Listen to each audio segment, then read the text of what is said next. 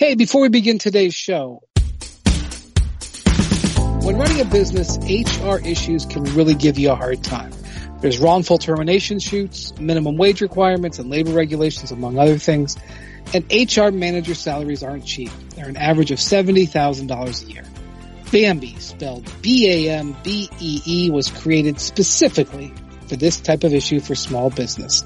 You can get a dedicated HR manager, craft HR policy, and maintain your compliance, all for just $99 a month. With Bambee, you can change HR from your biggest liability to your biggest strength. Your dedicated HR manager is available by phone, email, or real-time chat.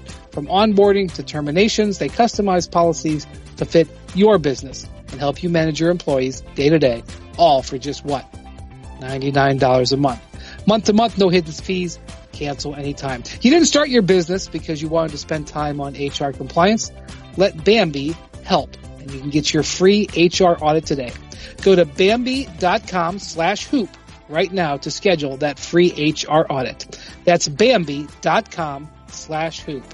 That's spelled BAM to the, you know what it is, BEE.com/hoop. And before we dive into today's podcast and the NBA's plans for returning to action, if you're a sports fan, which we assume you are because you listen to this podcast, then you probably know all about the complications baseball faces in returning to play. If you're curious to learn more about the latest ins and outs of those negotiations between the players and the league, then Buster Olney has you covered on the Baseball Tonight podcast, which comes out every single day. Check it out wherever you get your podcasts.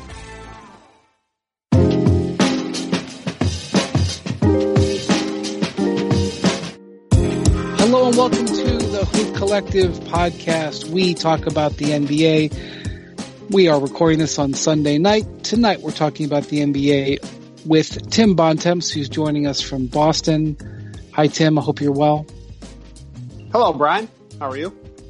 And joining us from Los Angeles, Dave McMenamin. David, I hope you are well as well.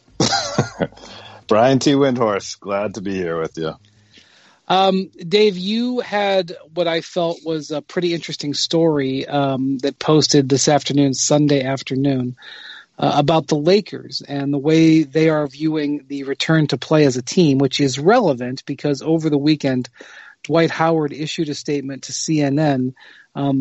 If I'm summarizing it because it was a long statement, but he felt that he is not in the mindset to make a decision on returning to play basketball right now, and preferred to stay focused on family. And basically, I think the most relevant thing he said was, "I'm with Kyrie," or "I agree with Kyrie," in reference to the conference call Kyrie Irving hosted on Friday, discussing the reasons why he may not favor reporting to Orlando to play in the restart, which he can't do anyway because he's injured, but more in spirit than anything.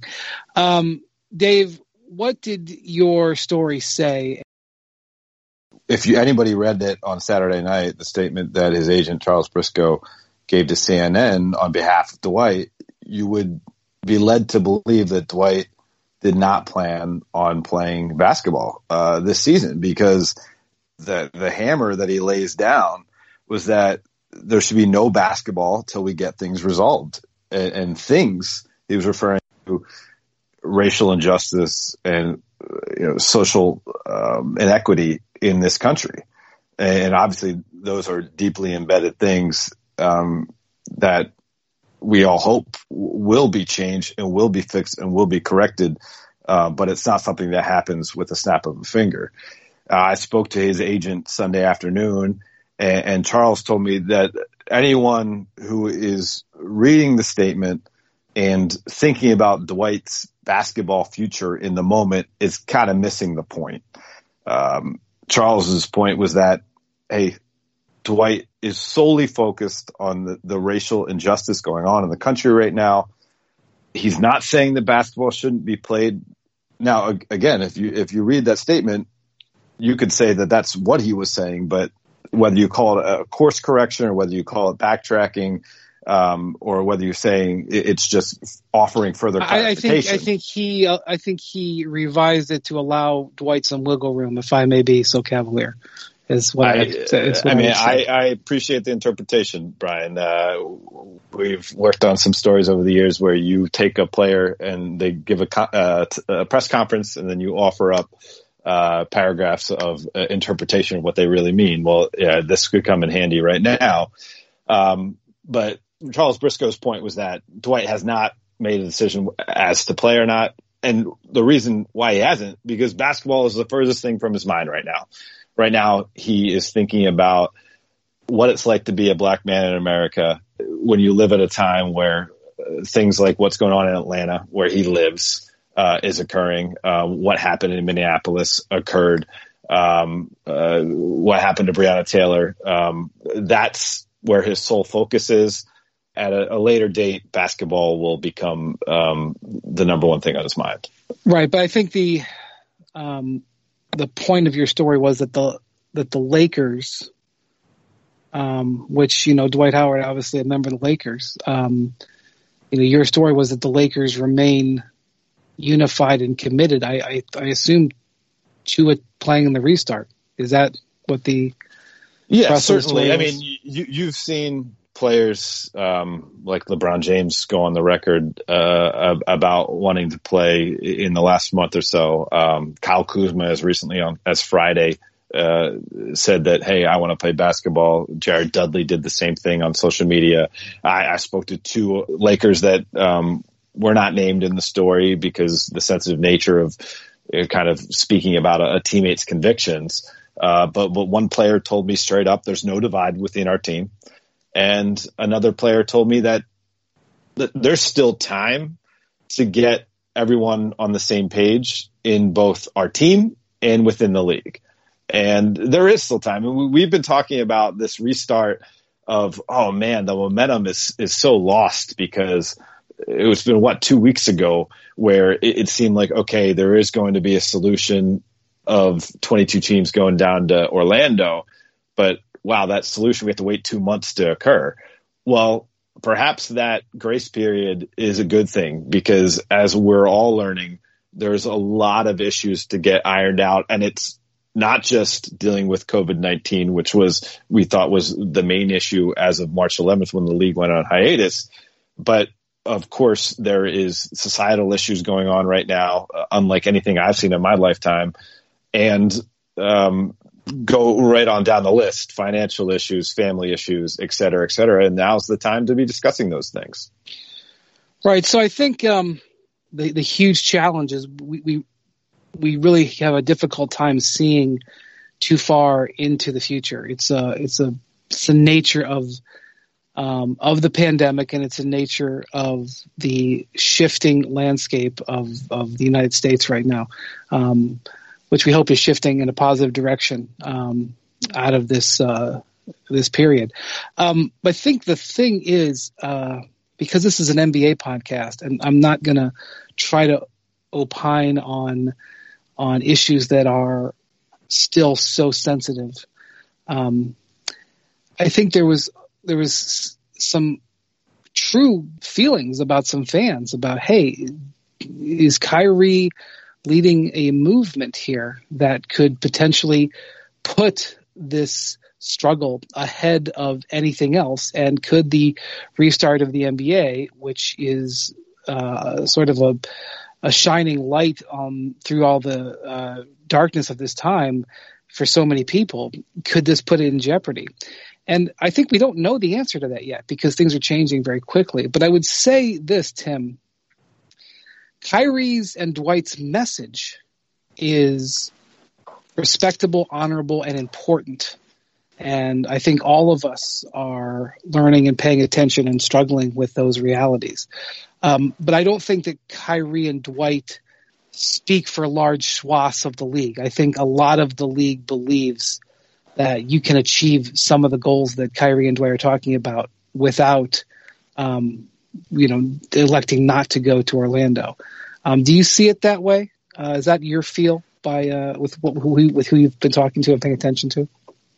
Yeah, I think that's a good way to put it, Brian. I mean, look, I'll speak for myself. It's hard, I think, for me, and I think for probably both of you guys and everybody listening just about to think much beyond each day as it comes, right? I mean, in the middle of this thing, there's all kinds of stuff going on. There's 100,000 people who've died from the coronavirus, so more than that now. There's obviously, tragedies going on just about every day, in terms of police brutality and stuff that, we've seen people all around the country protesting about for weeks. There's a lot of stuff that's a lot more important than basketball that's going on. And I think, to your point, it's very fair that, Kyrie and Dwight and the other guys who have spoken up about it. Lou Williams has, been tweeting about stuff the last couple of days.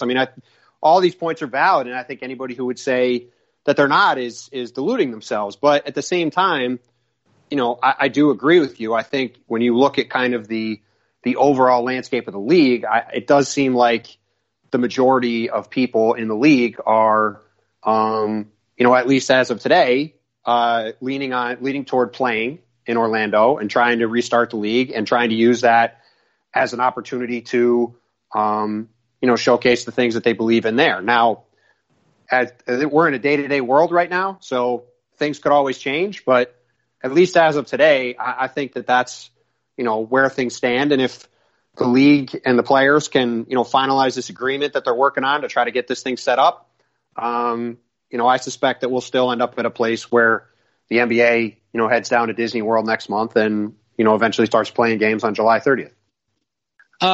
So one thing I think that needs to be pointed out here is that the union, the players union, which has been a little bit maligned in all this, and I agree, they didn't seem like they had all their complete ducks in a row. The players union negotiated a really good deal for the NBA players under a situation where not only did they have very limited leverage, but incredible duress. And that deal was that this bubble was going to include regular season games, 88 of them. And those 88 regular season games is going to help them retain $650 million in salary that they might have lost had the league just canceled the rest of the season and gone immediately to the playoffs, which they had the right to do. Whether they wanted to do that or could have done that or should have done that is a different topic. But the players union negotiated that. And I will also say that in the past, the players union, Michelle Roberts, the executive director, and Chris Paul, the president, have worked with Adam Silver and the league on social issues and players using their voice and their platform effectively. And I see no reason, Tim, why they won't be able to negotiate and use the advantage and the platform that's going to be available to them in Orlando in that direction.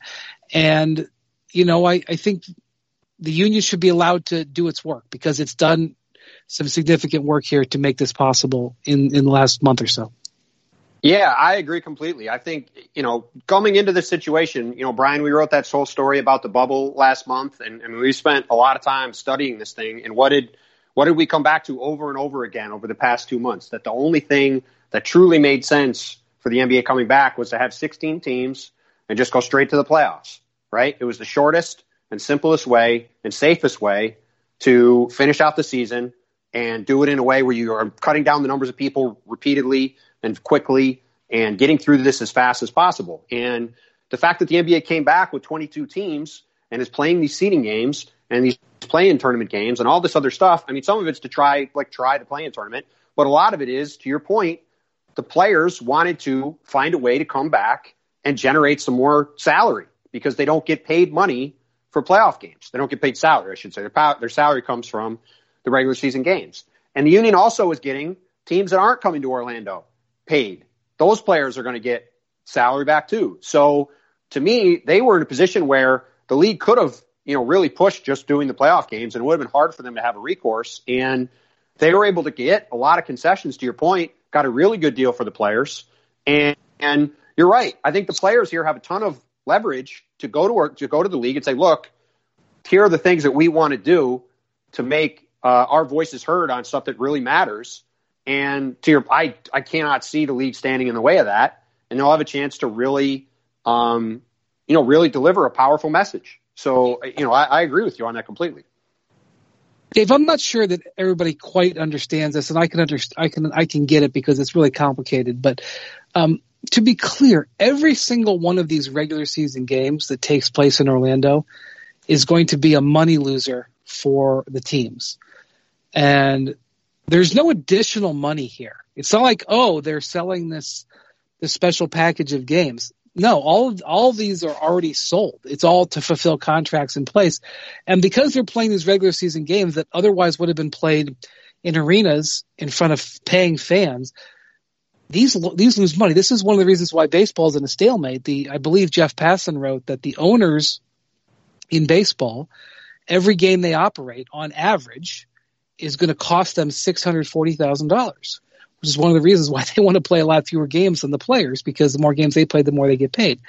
So the owners, this deal that they've set up here is favorable, and I'm not sure that the players, especially maybe players who weren't paying attention to this because they were focused on the other things that were so important, I'm not sure that they totally have their minds around it yet. And I guess that may be the union's fault for not making that clear, but they should make it clear what kind of deal they've made for themselves. Yeah, well, Brian, I think this is where the players' union and the ownership is on ultimately the same side, because while you could say that everything that the league is doing down in Orlando is only costing them money in the short term, it's also investing in the long-term success of the sport. And it's the same argument that you're asking for the players. In the short term, coming back to play NBA games after a 3.5-month hiatus in the middle of the season could potentially put your body at risk of an exertion that it's not accustomed to doing, because usually you have a October through June schedule and you manage your physical activities thusly. But the same reason the players would have motivation to come back to try to do whatever they can to maintain the momentum of the sport, maintain the integrity of the sport, crown a champion. So that 74-year history of having an NBA champion named every year is not broken. The ownership should have the same motivation, where we are going to front certain costs that we won't be recouping in the 2019-2020 season, but we will keep the sport from going under. We will keep the sport from having irreparable damage in terms of its standing in the American sports lexicon. And to me, that's where both sides should see that they have a partnership. And they do. I certainly can understand why there's concerns about being in the bubble and the restrictiveness in the bubble. Danny Green gave an interview to Danny Green, who's the union rep for the Lakers, gave an interview to USA Today, and he said that most of the players he's talked to have expressed a lot of concern about the hotel. What hotel are they going to be in? What are they going to be allowed to do? How safe is it going to be? Things like this. And that is important, especially if you're maybe having to stay there for 3 months. I would certainly want to know what my accommodations were. But I will say this, the testing is about to start. Tim, you wrote a story that you obtained a memo from the league that they sent out over the weekend. Testing is going to begin next week and be every other day for players and staff who are going to go in the bubble. And here's the thing. I guess that people are going to test positive. We have seen players who've come back to colleges this month, football players who've come back and gotten testing before working out, and other athletes have tested positive, a lot of them asymptomatic.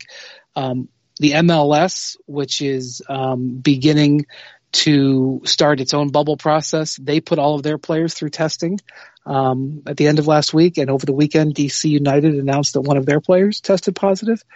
If we put 22 teams and we start doing the testing next week, Tim, I think that there's a decent chance that that's going to start to happen, and this thing is going to get real quick. And if there's some people who start testing positive, that's going to be a bit of a shock to the system too, even though they've prepared for this and they are expecting this. Michelle Roberts said in an interview over the weekend that she says it's not an if, it's a when players test positive. So, but even the stuff that we think right now is a big deal and skittish, we're going to have another wave of it even before you get to Orlando, is my guess. Yeah, and that's why I've said it a couple times already, and I'll say it again. I mean, we're in a day-to-day world right now, both in terms of the whole world and in terms of the NBA world. And, I think trying to extrapolate out how things are definitely going to go between now and July 30th is a fool's errand. And you're right. Like, if we come back on June 23rd and people start getting tested and, a bunch of players test positive, it's, who knows what the reaction to that will be. I mean, it's really hard to know. And I think, it's just, we still have it, the league and the players still haven't officially agreed on a return to play plan. We still haven't seen what the protocol is going to be as far as. I mean, I don't think Disney and the league have officially. You're right. Disney and the league might not have officially done stuff yet. We still don't know exactly what the situation is going to be like in Florida in terms of testing, in terms of what the living situation is for the players. We don't even know what the schedule of games is going to be yet for these seeding games, right? Like, we know roughly what the timeline is, but we don't know when the games are going to be and who's going to play. I mean, there's a 1,000 things that still need to be sorted out, and practice is supposed to start in 8 days, or at least these teams are supposed to get together in 7 or 8 days. And we're about 3 weeks away from when teams are going to start going to Florida, in theory. So there's, it might seem like a long time till this is going to start, but it's, we're really starting to get to a rubber hits the road time for all this stuff. And there's still a million things that have to get sorted out before the league can actually get back to playing games again. Yeah. Man, it's going to be crazy. I think if we went back and listened to podcasts from 3 weeks ago, we wouldn't believe how things have changed. And you can fast forward that to 3 weeks from now. And of course, we're 6 weeks away from the games actually starting. Mr. Windhorst, I have a question for you. If you don't approve this, then I guess you can just cut it. You edit the podcast. I don't. You don't have to. I take my directions from you. Oh, really? Do you think there's like it's very silly that I'm going to say this given where we are and who you guys are, but there's a bit of a information leak problem that if the NBA was able to put this all together out first, that the players wouldn't be so confused as to what is or isn't happening, and that's what's causing so much start and stops? I'm not sure about. I mean, I think your point is okay, but I think this is not a fully formed plan. Even when it's released, it won't be fully formed, and there's a good chance that it's going to get adjusted. When the document is finally let out to the world, there's a good chance that the feedback from the players, whether it was kept secret or not, eventually it's going to be known. They're not going to like certain things. I do think, to your point, Andrew, part of the issue I think right now is that there was this vote by both the owners and the players, over a week ago on kind of the outline of a plan, right? And we still don't have the rest of the plan. And I think to your point, I think that's part of the problem. Having said that, the union is working with the league every single day. Everybody's working. They're not in the dark. No, I'm not saying the union's in the dark. I'm not saying both sides aren't trying to work things out. I mean, as we just laid out, right? There's 1,000 things that have to get worked on, but there's an information deficit, to your point, and because of that, people are now confused and they're not sure what's happening and they're concerned about it. It is just hard to when people bring up questions about this stuff, a lot of times there isn't an answer yet. And it's hard to calm anybody's nerves about stuff if they're uncertain about it, if you don't have answers to the questions. Also, I think fundamentally the way the information that's coming out has been framed you could say it's been detrimental to the process. For a long time, what we've been talking about is the health concerns. If it was truly about health concerns, there would not be 22 teams in the bubble. There just wouldn't.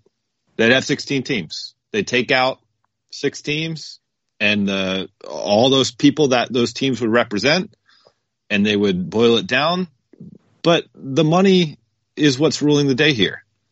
And if that was the conversation to begin with, And the players were told in very clear terms that if we have this bubble and we have 22 teams participating, it means $650 million in your pocket that you would not lose in this process. And that's where we're beginning and kind of ending. And then we'll figure out the other concerns as we move on. I think we're having a more realistic conversation.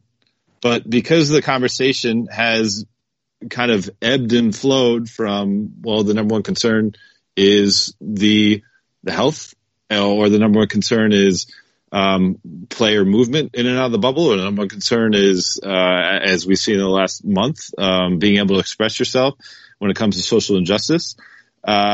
It's been so many moving conversations that the real gist of what this is all about, I think, has been muddled. Couldn't have said it better myself. Hey, before we move on and talk about actual basketball here, I wanted to take a second and talk to you about our friends over at Tissot, who are the official watch of the NBA. If you're still undecided on a Father's Day gift, Tissot offers a variety of watches for dad, ranging from classic to sporty to contemporary styles. And as you may already know, Tissot is a Swiss watch brand with a broad range of high-quality watches at attractive prices. Tissot brings performance and style to the game by offering painstakingly accurate timekeeping and stylish and authentic watches. You can visit TissotWatches.com to explore the collections that best fit Dad's everyday style. Tissot, this is your time. Follow at Tissot.us on Facebook and Instagram, and hashtag This Is Your Time for more information about Tissot. Okay, back to the show. Tim, you have a story posting Monday. How would you term this story? You talk to people across the league, but the big questions and what people think about the big questions, how would you term it?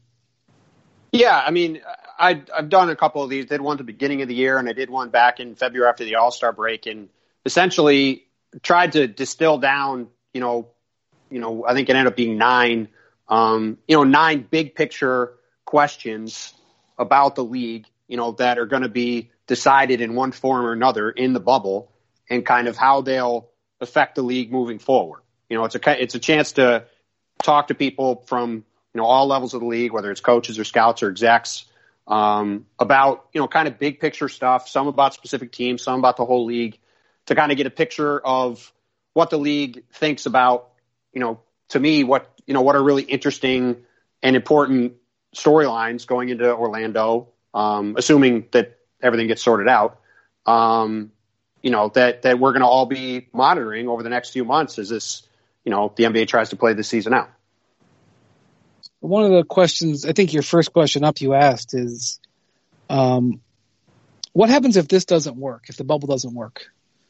I don't know how you define doesn't work, like the disease invades and we have to shut it down, or the whole concept, the games are flat and fans don't want to watch. I mean, what do you mean by doesn't work?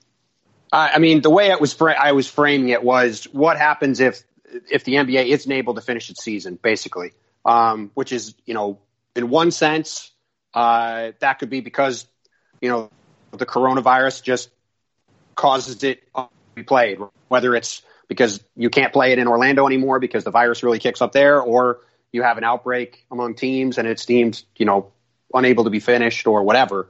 And the other is that, there's, like what's going on in baseball, there just ultimately isn't able to be an agreement had between the players and the owners. And, the general opinion among, the people I talked to within the league was that if it's the former and the virus is what stops this thing from happening, then everybody will probably, be able to say, well, we gave it our best effort and it just didn't work, and move on. The bigger issue will be if there is a baseball-like breakdown between the two sides and it's unable to be gotten over the finish line, because then you're looking at a situation where the league could, rip up the CBA and enact a lockout. Maybe you lose next season. There's, really big business ramifications for the future of the league at that point. And while nobody really thinks it's going to get to that point, because the relationship between the two sides is really strong and they have worked together on this the whole time, as we've said a bunch of times on this pod, this is all really difficult stuff to sort out. And, people at least left open the possibility when asked, about, what would happen if the, kind of the worst case scenario from that standpoint plays out. So, Tim, I really enjoyed the piece, and I'm going to go on the opposite of Brian's doom and gloom question to start this off, which was fair, though. I mean, obviously that's what we've been talking about. But let's just put ourselves in a basketball world where we're just talking about basketball. And one of the questions that you posed, which I enjoyed, was who is primed to be a breakout star of the bubble? Could you walk us through some of the names that people in the league are talking about? Yeah, and when I talk to people, I basically said you can't say Luka Doncic or Zion Williamson, because everybody already knows who those guys are. This was more of a, who could go down to Orlando and really use this platform to elevate themselves in the national consciousness, whether they lead their team late into the tournament or, they just get to play on national TV in a way they did. And obviously, the guy who got the most votes was Ja Morant, guy who obviously was the second pick in the draft, but played in college at Murray State, is playing in the pros for the Grizzlies. I think has been on national TV once. And, is that right? Yeah, maybe once or twice. They have not been on national TV much. And he is my favorite player just about in the league to watch already. I mean, he's just unbelievably fun. We've talked about Kyrie Irving on this pod back in, I want to say it was October. They played the Nets in the first week of the season or 2 weeks of the season.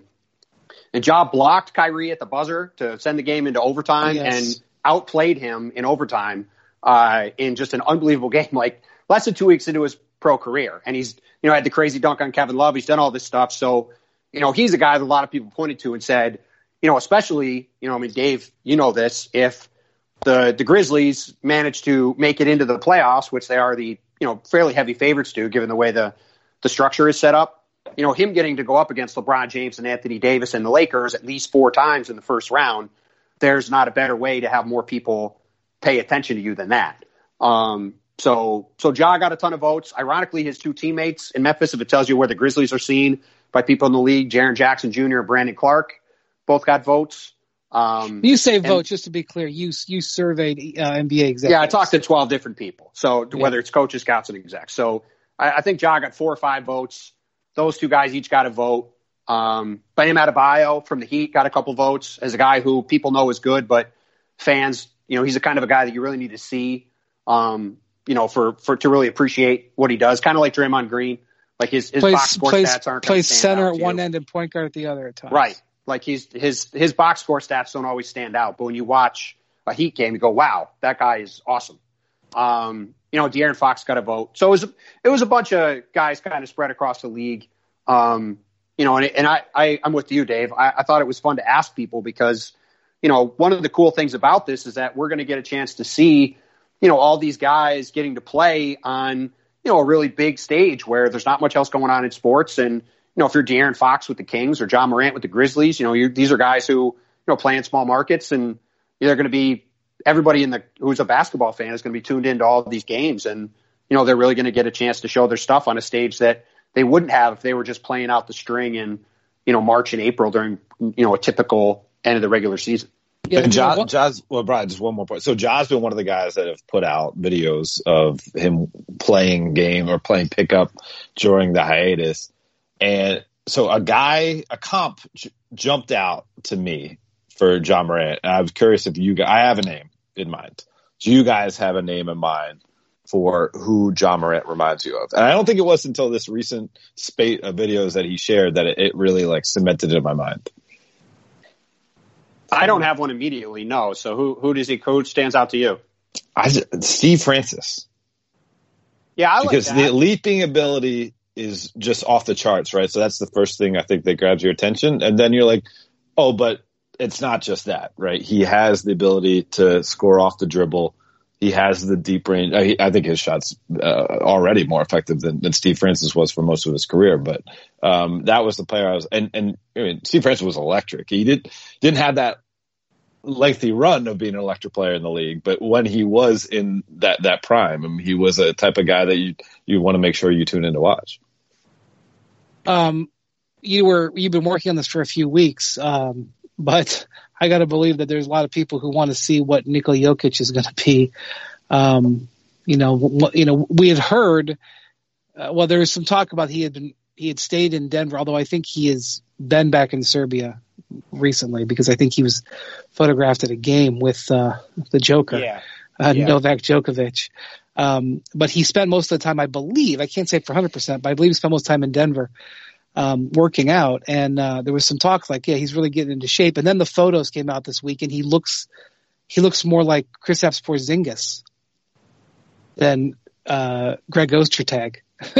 It's those images are really crazy. And to be clear, like this was more of a young up and coming player question as opposed to Jokic has been an all NBA guy, so that's the only reason guys like that didn't come up. It's like 40 pounds, 50, it's a lot.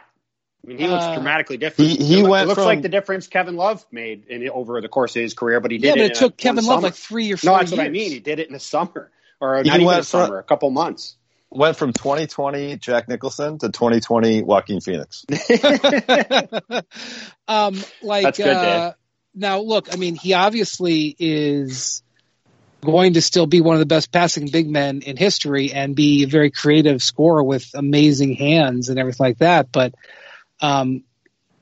he's going to be a different player. Maybe, I think. I mean, I'll tell you one thing. The Nuggets are going to be must watch. There's going to be 2 or 3 exhibition games played. The Nuggets might be my number one. I got to watch in the exhibition games just to see what this guy does. Not that wasn't in your story, but I just. It's fair. I mean, I think everybody who's seen the pictures of him wants to see him on the court. And, if Jokic comes back, with way better conditioning, and can, if he's beating guys up and down the court now, say, right, on top of everything else he does, that's going to be, pretty interesting for Denver, and that's going to be fun to see. I have another question that if you guys don't want to talk about it, feel free to cut. Sure. Tim, what's been the more surprising weight loss to you? Jokic's weight loss or Harden's? Jokic to me. I mean, just because that just came completely out of left field. I mean, James, there's been a lot of footage of James working out, and he's talked about his workout plan and all this stuff, right? And then all of a sudden, the last person you would expect really to go into this bizarre lockout situation where people don't have typical access to the gym and come back looking like a completely changed human would be Nikola Jokic. And I also say that Harden early in his career was much lighter. Yes. And he's bulked up as he's some gone of it's along. right, and some of that's because of the way he plays, right? He's trying to run over guys and he's banging guys in the post and that kind of stuff. But yeah, I mean the Jokic transformation is wild. We've never seen Jokic look like that. I don't know if anyone ever has. One of the other questions you ask here is what this what this restart in the quarantine, what winning it would do for LeBron's legacy. Dave, LeBron, if you're a LeBron fan, you defend everything that he's done and can explain, in large part, explain away the 6 finals losses. If you're not a LeBron fan and you look for ways to take him down, you point to the finals losses. I suspect if LeBron wins if LeBron leads the Lakers to a title, people who like LeBron will say, "Oh my God, this is an incredible accomplishment, leading a third team to a title, taking them through this shutdown and restart, winning, bringing the title back to Los Angeles. Oh my gosh, he's cut the ground on Jordan." And if you don't like LeBron, you'll say asterisk and a half. You're not Kobe or whatever. What do you think is at stake here for LeBron, as he is undoubtedly got as much on the line as anybody coming back into this thing? Yeah, Brian, I think there's enough people that have dug in their positions that no matter what happens with this restart, it won't change how they view LeBron. But no one in NBA history has won a title on 3 teams as the finals MVP. So if he was to do that, he would make history. No one at his stage of his career, this old, this many seasons in, led the league in assists. And if he does that in a fashion that leads to a championship, it becomes all the more significant. It's not just the empty, numbers of padding your stats with assists. It's, wow, he was able to change positions at year 17 as a 35-year-old. And in doing so, lead his team to a championship. The only person you can think of is someone like Will Chamberlain doing a feat like that. That's Paul Bunyan type of stuff. Now, there will be the people that say, well, I mean, come on, this is a truncated season. He had Anthony Davis. Anthony Davis was the better player. Look at all the stats. Anthony Davis was, LeBron's not the best player on the Lakers. It's Anthony Davis. Those people can be entitled to their opinion. And I know that on this podcast, talking about the intangibles and off-court stuff has, gained me a whole great deal of Twitter trolls that have been following me the last several months. But there's been intangibles to this season that are unlike any other a season that a superstar has gone through in my history covering the league for now to echo you, Brian, but I'm getting up to 15 years covering the league. And that will be part of the story moving forward. And if he was to cap it off with the championship, some people already say that the championship in 2016 should count for just a little bit more, like maybe not 2 championships, but maybe 1.5. I think a championship this season could be viewed in the same light. So the folks that you surveyed, Tim, felt how on this question? Well, it's funny you mentioned in your comment about it, Brian, because someone did kind of give me the same thing. It didn't quite fit in the story, but they basically said, I feel a little bit bad for LeBron because whether you like him or not, people will, either say it's great or they'll put an asterisk on it and say it was a fake season. So it's kind of funny you said that. But, it kind of, I think, struck the general tenor of the, Jordan versus LeBron debate, which, given the Last Dance the past few weeks has come up a lot. There were a couple people who said that they, 1 or 2 people said they'd have LeBron ahead of him already. There are 1 or 2 people who said, if he wins this year or wins a 4th one, like that might be what tips it in his favor to me. And there were, several people who said I would still have Jordan ahead, but if LeBron wins another title, he would really, keep closing the gap on him. Right. And I think that's, at least as of today, I think that's kind of generally where the public is at, where, Jordan's career is obviously done, as we just saw on The Last Dance, and that story's been written. But LeBron, still at this point has, seems like a few years left to kind of round out his resume. And, let's be honest, that we don't know how many more chances he's going to have like this. So, to me, like you said, I mean, this is a huge opportunity for him where he comes, he should come into these playoffs rested and healthy and ready to go. And, the Lakers have just as good a chance as anybody to ultimately win the title. And I think it's pretty clear that if he manages to get a 4th one this year, that'd be a pretty huge thing for him. I've said this jokingly, but it comes from a place of seriousness. I recommend that the NBA construct a Pope mobile for LeBron to drive him around the bubble, and so that he's always encased in some sort of protective glass, because LeBron cannot get sick for 100 different reasons. He cannot get sick. It's actually kind of a whole nother layer of pressure. Can't get sick, Dave. If he gets sick, it's not only the threat to his own health, but the perception, everything. Like they've got to keep. I mean, Giannis is really important too. You really need Giannis to stay healthy. But LeBron is the basis. One of the questions I asked on the survey was, do you buy the idea that there's an asterisk assigned to this championship because of the singular nature of what the season has been? And my answer to that personally is no. And most people who were asked about it, their answer was no.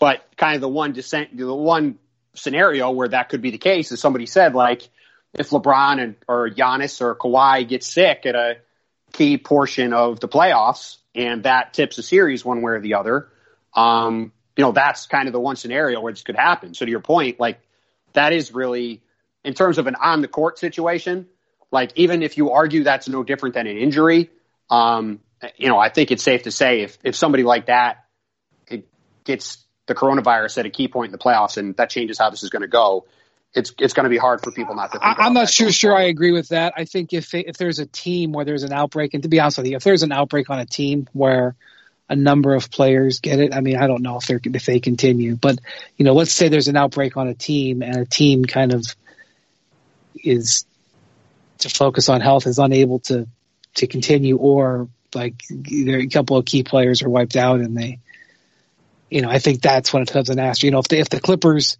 if Paul George and Kawhi get sick, I think that's something like that. In addition to the fact of, oh my gosh, we've got this bug that's stretching. Thanks, Okay. The last thing. Thank you. Last thing. You're welcome. The last thing I want to talk about. You also, Tim, talked to folks about the free agent, how free agency is affected potentially by what happens here. Let me just attach an asterisk. I'm sorry to say that.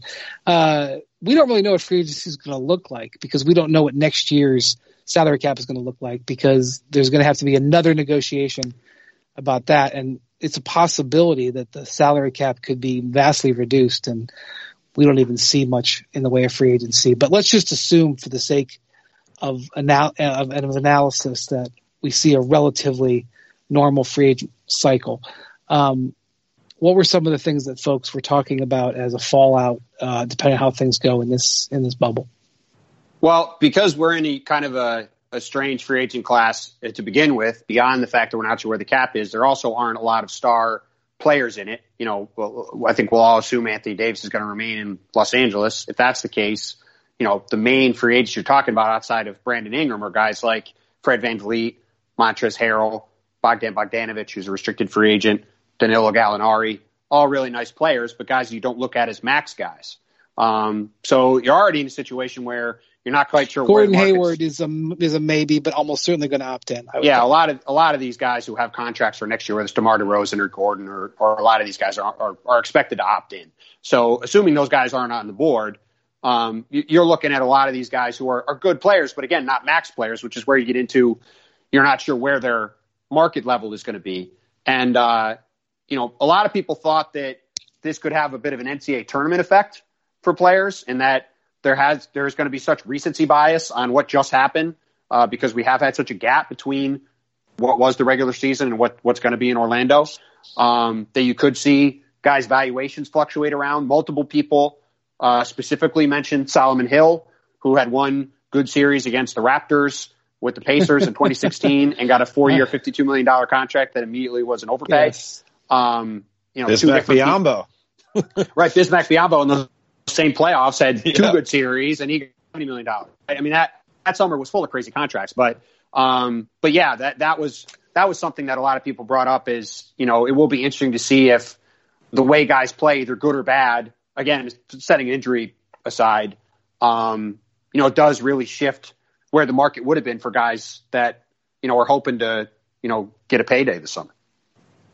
And so, Dave, the other thing, he's not a free agent, but obviously going to be a massive thing, is Giannis.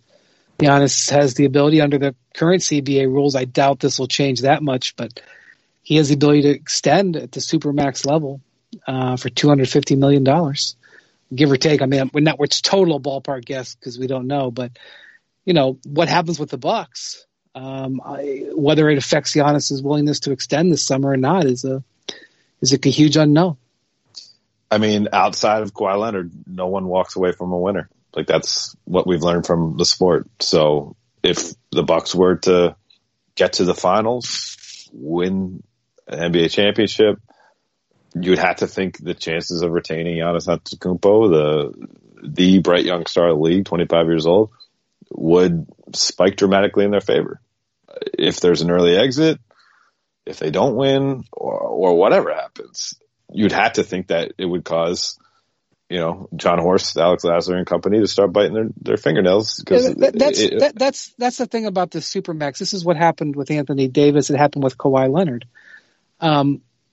It's one thing if the guy doesn't sign, okay, and you don't have the security of knowing that your prime asset is locked in. It's the ramifications of saying no. It's not just oh yeah, he's going to be a free agent in the year. It's a vote of no, fair or not, it's a vote of no confidence. And that's why this is so prickly. That's why when it became clear that Kawhi and then Anthony Davis were not going to sign, it was like, oh my God, this is the end, and they had to trade them. I'm not saying that's where the Bucks would be at all, because Giannis hasn't expressed anything like that. But Tim, this is why this is such a huge moment, and it was something that we thought would be coming without all of this other stuff going on. It still doesn't diminish the kind of moment that's going to be for that franchise.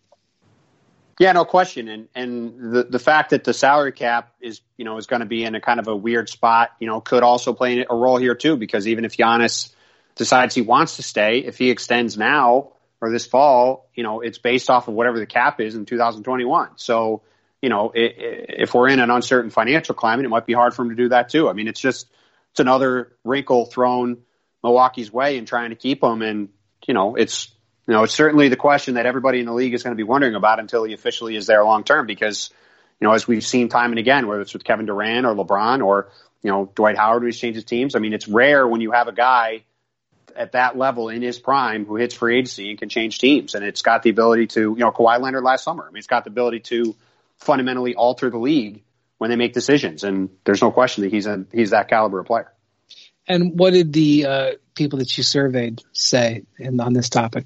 I mean, there is some concern, not concern. Because people aren't sure about where the financial state of the league is, there is some question about whether he would sign a Supermax extension, even if he wants to, because of that. But I think generally it's like Dave said, if, people basically think if the Bucks can either win this title or make the finals or, make the next two finals or, win the next two titles, whatever, if the Bucks win on the court, nobody really sees them going anywhere. The question becomes, if they fall short, then what happens? But I think, at least from talking to people around the league, they feel good that, or I should say the Bucks should feel good that the ball's kind of in their hands on this one. And if they were the best team in the league this year, and if they're the best team in Orlando and win the title, then, I think everybody pretty much assumes that Giannis is going to be a Buck for a long time. It's a long time ago. I know they're completely different people. I know that their values are completely different. I'm not saying A leads to B, what have you. I'm just saying that what you just said there reminds me a lot of what people were saying about LeBron James in 2008. A year and a half before his free agency, when he was on the number 1 overall seed. And they didn't win. They did not. And they didn't win the next year either. All right. Well, thank you for listening to the Hoop Collective podcast. Thank you to Dave. Thank you to Tim. We appreciate your support. Everybody stay safe out there. Have a great week.